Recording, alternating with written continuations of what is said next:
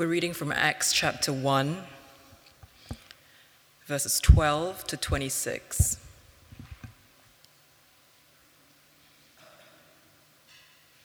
Then the apostles returned to Jerusalem from the hill called the Mount of Olives, a Sabbath day's walk from the city. When they arrived, they went upstairs to the room where they were staying. Those present were Peter, John, James and Andrew, Philip and Thomas, Bartholomew and Matthew, James, son of Alphaeus, Simon the Zealot, and Judas, son of James. They all joined together constantly in prayer, along with the women and Mary, the mother of Jesus, and with his brothers. In those days, Peter stood up among the believers, a group numbering about 120, and said, "Brothers and sisters, the scripture had to be fulfilled in which the Holy Spirit spoke long ago through David concerning Judas, who served as a guide for those who arrested Jesus. He was one of our number and shared in our ministry. With the payment he received for his wickedness, Judas bought a field. There he fell headlong, his body burst open, and all his intestines spilled out. Everyone in Jerusalem heard about this, so they called that field in their language Akeldama, that is, field of blood. For, said Peter, it is written in the book of Psalms, may his place be deserted, let there be no one to dwell in it. And may another take his place of leadership. Therefore, it is necessary to choose one of the men who have been with us the whole time the Lord Jesus was living among us, beginning from John's baptism to the time when Jesus was taken up from us. For one of these must become a witness with us of his resurrection." So they nominated 2 men, Joseph, called Barsabbas, also known as Justus, and Matthias. Then they prayed, "Lord, you know everyone's heart. Show us which of these 2 you have chosen to take over this apostolic ministry, with Judas left to go where he belongs." Then they cast lots, and the lot fell to Matthias. So he was added to the 11 apostles.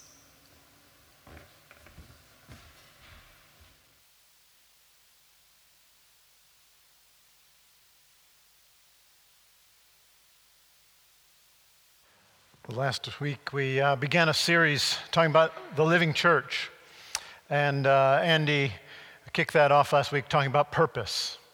We are people that are called with a purpose, and we're a church with a purpose. And today's topic is leadership, and we're going to kind of lots of things we could talk about leadership. I could go on for days about leadership, but I won't. So I want to just sort of take this passage and sort of draw out maybe 4 key things from this passage as it relates to leadership. The first place that I want to start, I think we have to sort of start here in this passage, is failure. Failure. This moment comes in the very early formation of the church out of maybe one of the greatest leadership failures of all times. Judas, one of the 12, who had spent 3 or plus years with Jesus, had betrayed the Messiah. That's a pretty big failure. It's pretty messy. Literally, actually, as we won't read it again, but it's pretty messy. I think it's important, actually, as we launch into talk today for a few minutes about leadership, to recognize that leaders fail. There's probably not a person in this room, in fact, I'm pretty confident there's not a person in this room that cannot think of a time or a place or a season or a person who you looked to for leadership, looked to as a person of influence in your life, and you would say they failed. And sometimes that failure is incredibly painful, incredibly difficult.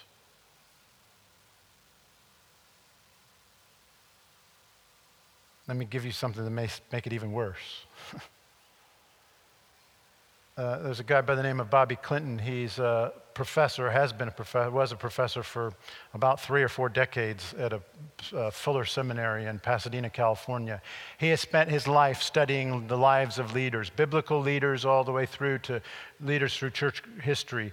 And he's shown over and over again that actually only 1 out of 3 leaders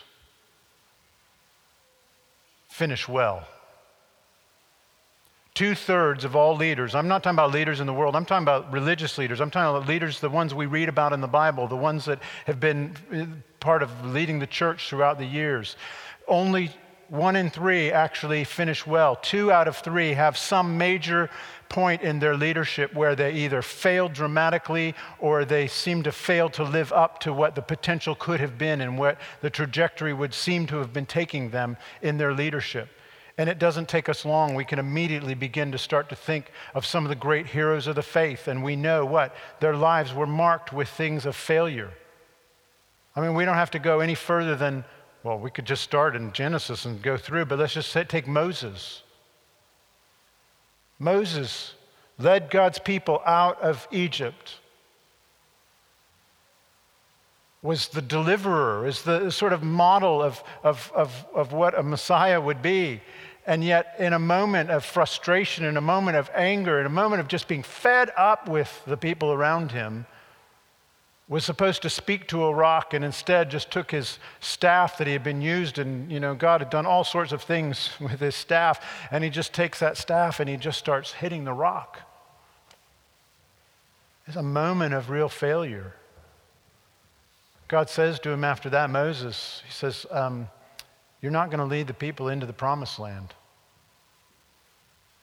That seemed to be the natural thing, but it's not what happened with Moses. Moses got to go up to the mountain just before he was taken and look over and see into the promised land, but God said, you know what, you're not going to be the one who leads them in.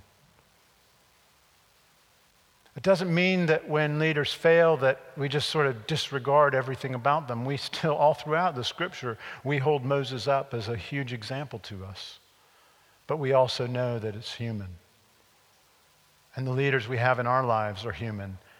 And you and I, as we lead, we're human. And we know that failure is not just an option, it's quite possible. So we come to this today with a recognition that people have failed us. Leaders have failed us. But also, we've failed at times as leaders. Amazingly, though, that doesn't seem to stop the kingdom of God. Because we tend to sometimes think and project on and say, because a leader failed us, somehow God failed us. But the reality is God's never failed us. It's why I love the line that Paul says, these words. Paul says to the people, he says, follow me even as I follow Christ. Paul goes on in another place and says, if I come along preaching another gospel, then ignore that. Because it's recognition as human beings. The point of leadership is not us, it's actually who we're following. That's the object of our leadership that we look to. So we come to this passage because Judas has failed, and failed on a grand scale. Failed to the degree that he took his own life. Not something we see in Scripture very often. So it's in that, out of that circumstance, out of that situation then, that we see the Jesus followers gathering together. This matches exactly the sort of time in the church year that we're celebrating right now. Thursday was Ascension Day in the church. It's the day that we remember Christ going back into heaven and being taken back and seated at the right hand of the Father. And from that period of ascension to Pentecost, 9-10-day period there, while they're waiting for the coming of the Holy Spirit, not knowing that he was going to come on Pentecost, but waiting together. And that's exactly where we find ourselves today, in the calendar of the church year, and that's where the disciples found themselves. And it's in the midst of that, then, that we see a selection process. As they gathered together and were praying, Peter, in the midst of that prayer time, in the midst of that sort of seeking the Lord and waiting for what was coming next, we don't know whether he was sort of reading the scriptures or what, but somehow in the moment, he stood up and he said, I think that there's something we need to take care of here. He said, you know what, actually, and Andy was sharing about this last week, how Jesus explained to the disciples and to his followers, had taken the scriptures and showed them who he was and how he would fulfilled and how he looked as the Messiah, different than maybe that we would have expected. And I think in the same sort of way, Peter sort of recognizes, you know what, there's those passages in Psalms, and one of them that sort of relates to the fact that that Judas has taken his own life in the field and that sort of it's empty. But there's this other passage in Psalms, and it says that somebody needs to take his office. Somebody needs to fulfill this place of leadership. And so he says, I think we need to select somebody to fill this spot. And this selection of leaders, this selection, it happens in the context, two things in the context here. That selection takes place is prayer and the word. They're discerning something. They're discerning this position of leadership out of prayer and the word, the scriptures. That's how we discern leaders. That's how we discern what it is that God's up to, and how we come to that understanding is by people of prayer and being in the Word. You see, it's not unlike David when he was chosen to be king. If you remember, Samuel went down to Jesse's house to appoint the next king. And when Samuel showed up at Jesse's house, he said to Jesse, I'd like to see your sons. We've got something going on here. Could you just bring your sons out for me to look at? And so Jesse starts to, bring his sons one after another. And Samuel meets all of Jesse's sons, and he meets the first one, and he immediately thinks, wow, this guy looks like a leader. This guy is impressive. As he goes to sort of shake his hand or do whatever, the Lord sort of says to him, whoa, not him. Okay, that's great. Jesse's got lots of sons. And so they keep coming along, and one after another, Jesse brings forward his sons, and every one, they sort of, this could be it. No, not him. Until finally, Samuel's there, and he's gone through everybody that's in front of him, and he turns to Jesse and says, do you have any more? Jesse's like, oh, yeah, well, we've got one more. He's out in the field, though. He's sort of out with the sheep, and he's kind of a musician. He's weird, Oh, sorry, did I say that? Sorry. That's good. Neil just left. That's good. No. And David comes forward, and the Lord says to Samuel, you see, you look at the outside, but I'm looking at the heart. We read that in this passage as well, that there was something about revealing the heart of who it was that was to be selected. Leadership comes out of a discernment of prayer and the scriptures and allowing God to show us the heart of what's really going on. I found myself recently doing a fair amount of hiring and recruiting, and one of the people I work with is really good about looking at people's CVs and matching them up with job descriptions. And so when we're sort of been going through that process, she's always, saying, she's great to help shortlist. The only thing is I really frustrate her from time to time. Because as we're shortlisting, I'll oftentimes say, I want to shortlist this person too. And she'll go like, not so much. She's like, why? She goes, I don't think the CV's sort of as strong as, everybody else's. And so I've sort of said, yeah, I know. I agree. I just think that we've got to always make room for the person we don't expect. And so I always like to slip one or two in that sort of kind of just barely maybe meet the qualifications. But maybe there'd be some things in there you think, oh, they're probably not the one best suited. But I like to slide those in. And so then it makes a day of interviewing instead of, most of the day of interviewing. And it makes, we got to interview, instead of shortlisting, we're kind of medium listing. And they love me for it. I know they do. And sometimes at the end, she'll look at me and go, I told you that they weren't that strong. I said, I know, but I just always feel the need. There just might be something there that just doesn't showing up on the paper. And so I'm trying to read between the lines and see what might be there. Because we've got to discern, we've got to be prayerful, and we've got to use the scriptures as we discern. Well, the other thing in this process that we read here today is there's always more people out there that are qualified than we think. I really sort of find it amazing to sort of look at this passage and realize when we think of Jesus and we think of his ministry and we think of the apostles and the disciples and those that were with him and all of that, I mean, we're really focused about those 12. And we know there's sort of other people circulating around, but it would be easy for us just to say, well, we know that there was the 12 and they were with him for this whole time. But in this moment, when there's this vacancy, and Peter stands up, he says, let's look for somebody. We need somebody who's going to be a witness with us. We need somebody who's going to bear witness.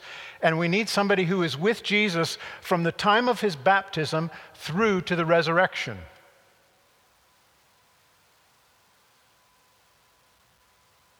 We don't know how many of the 120 of the room fit that qualification, but apparently there were quite a number of people in the room of that 120 that met the qualification of having been with Jesus from his baptism all the way through to the resurrection.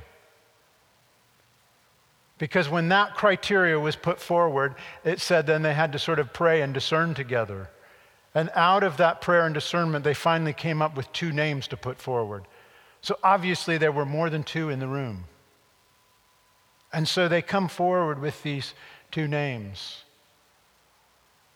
It is this thing that we find ourselves, I think, sort of two-sided thing in leadership is, one, as leaders, oftentimes we fail to see other people's leadership potential. We sort of get locked in to behaviors and patterns and the things we see and our own vision of things and our own pictures of things, and it's easy for us to just overlook and not recognize that there are people there with leadership potential and leadership capacity, and we can just sort of get on with getting on and not see what's right in front of our eyes. The other thing is true, is that you and I as human beings, sometimes when opportunity arises and something is stirring, we immediately discount ourselves and say, surely it's not me. Surely I'm not the person who could do that. That's somebody else. But there is a much greater potential than most of the time we think there is for leadership to rise up and for people to be called forth. I don't think Matthias came into that room that day thinking, I might be the missing 12th. I think Matthias, well, I don't know, but it might be that Matthias' feelings had been sort of like, you know what, Jesus picked his 12, and I was with him the whole time, but I was never one of the 12. I think I feel kind of like I was maybe looked over and left out.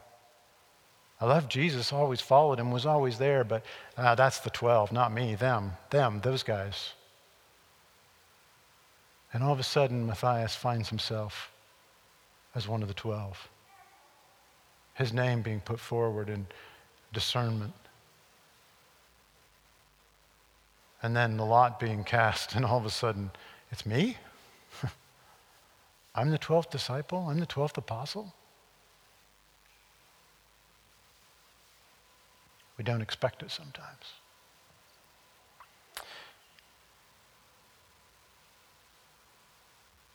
The other thing about this passage is there have from time to time, not everyone, but from time to time there's been sort of a cry that went forth. No. There's from time to time been, there's sort of this sense in the passage that this is just weird.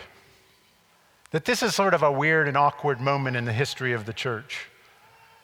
That, Jesus has ascended and the Holy Spirit hasn't come, and the disciples pick somebody to fill the spot. And every once in a while, you'll read a commentator or you'll hear a message of somebody really almost say they missed it. They sort of,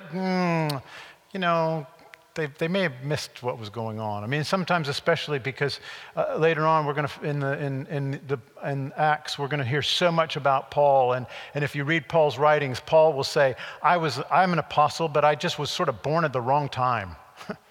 And so I've read some that have said sort of, yeah, they've sort of missed it here maybe, and Paul is the real apostle of the book of Acts. And so Matthias, we don't really hear much about him. In fact, we never hear Matthias mentioned again, other than we know that the apostles were together later on several times. And so there's this sort of sense that something sort of went amiss.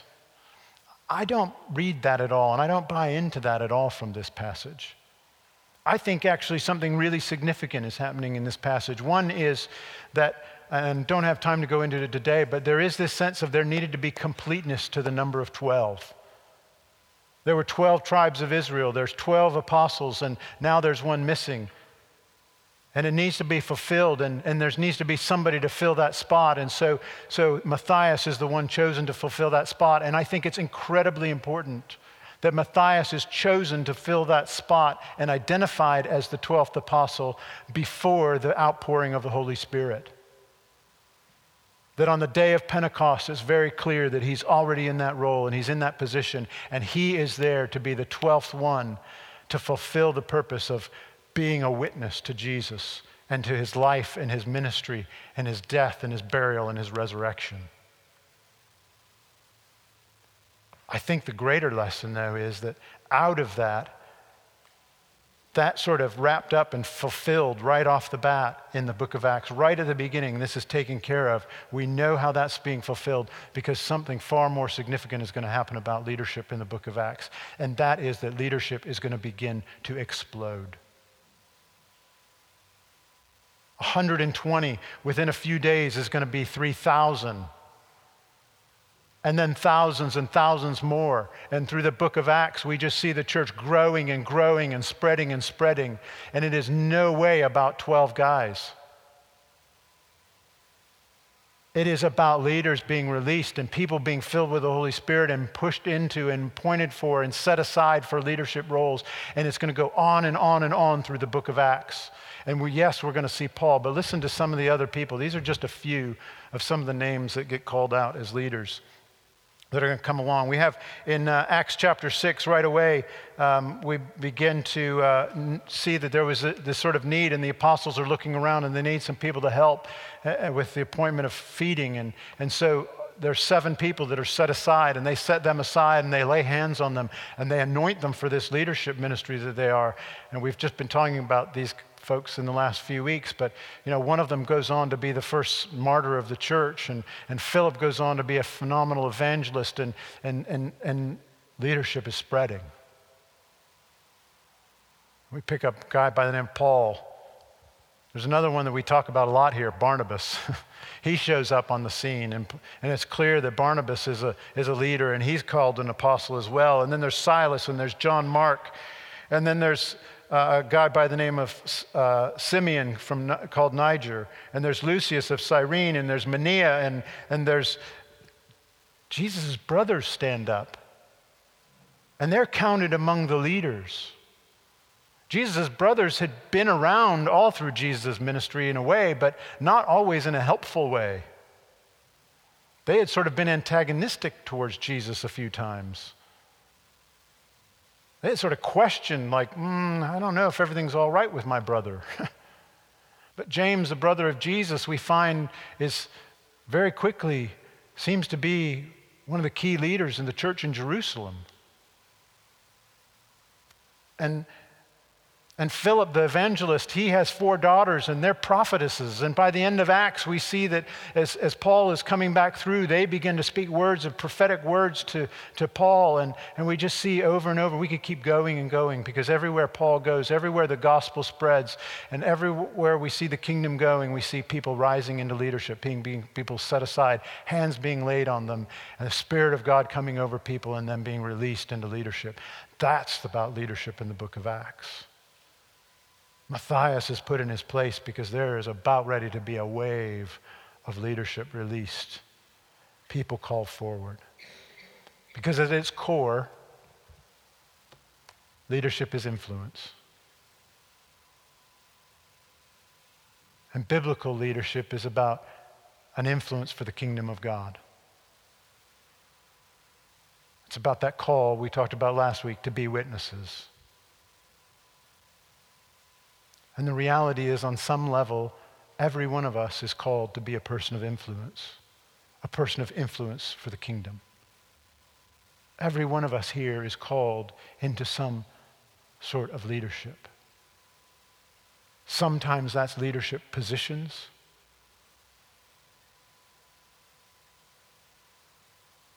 Sometimes it's roles and things we do. Sometimes it's just being people of the kingdom.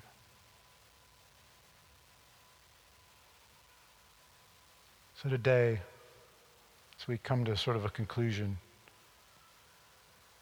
what is it that God might be calling you to? Do you see yourself as a leader? Do you see yourself as a person of influence? And what might God be stirring in you today? Maybe today you're sort of in that realm of saying, yeah, not so much me. Maybe them, but not me. Why not you? What might be God encouraging you to step up in a new way, to be released, to be a person of influence for the kingdom? Amen.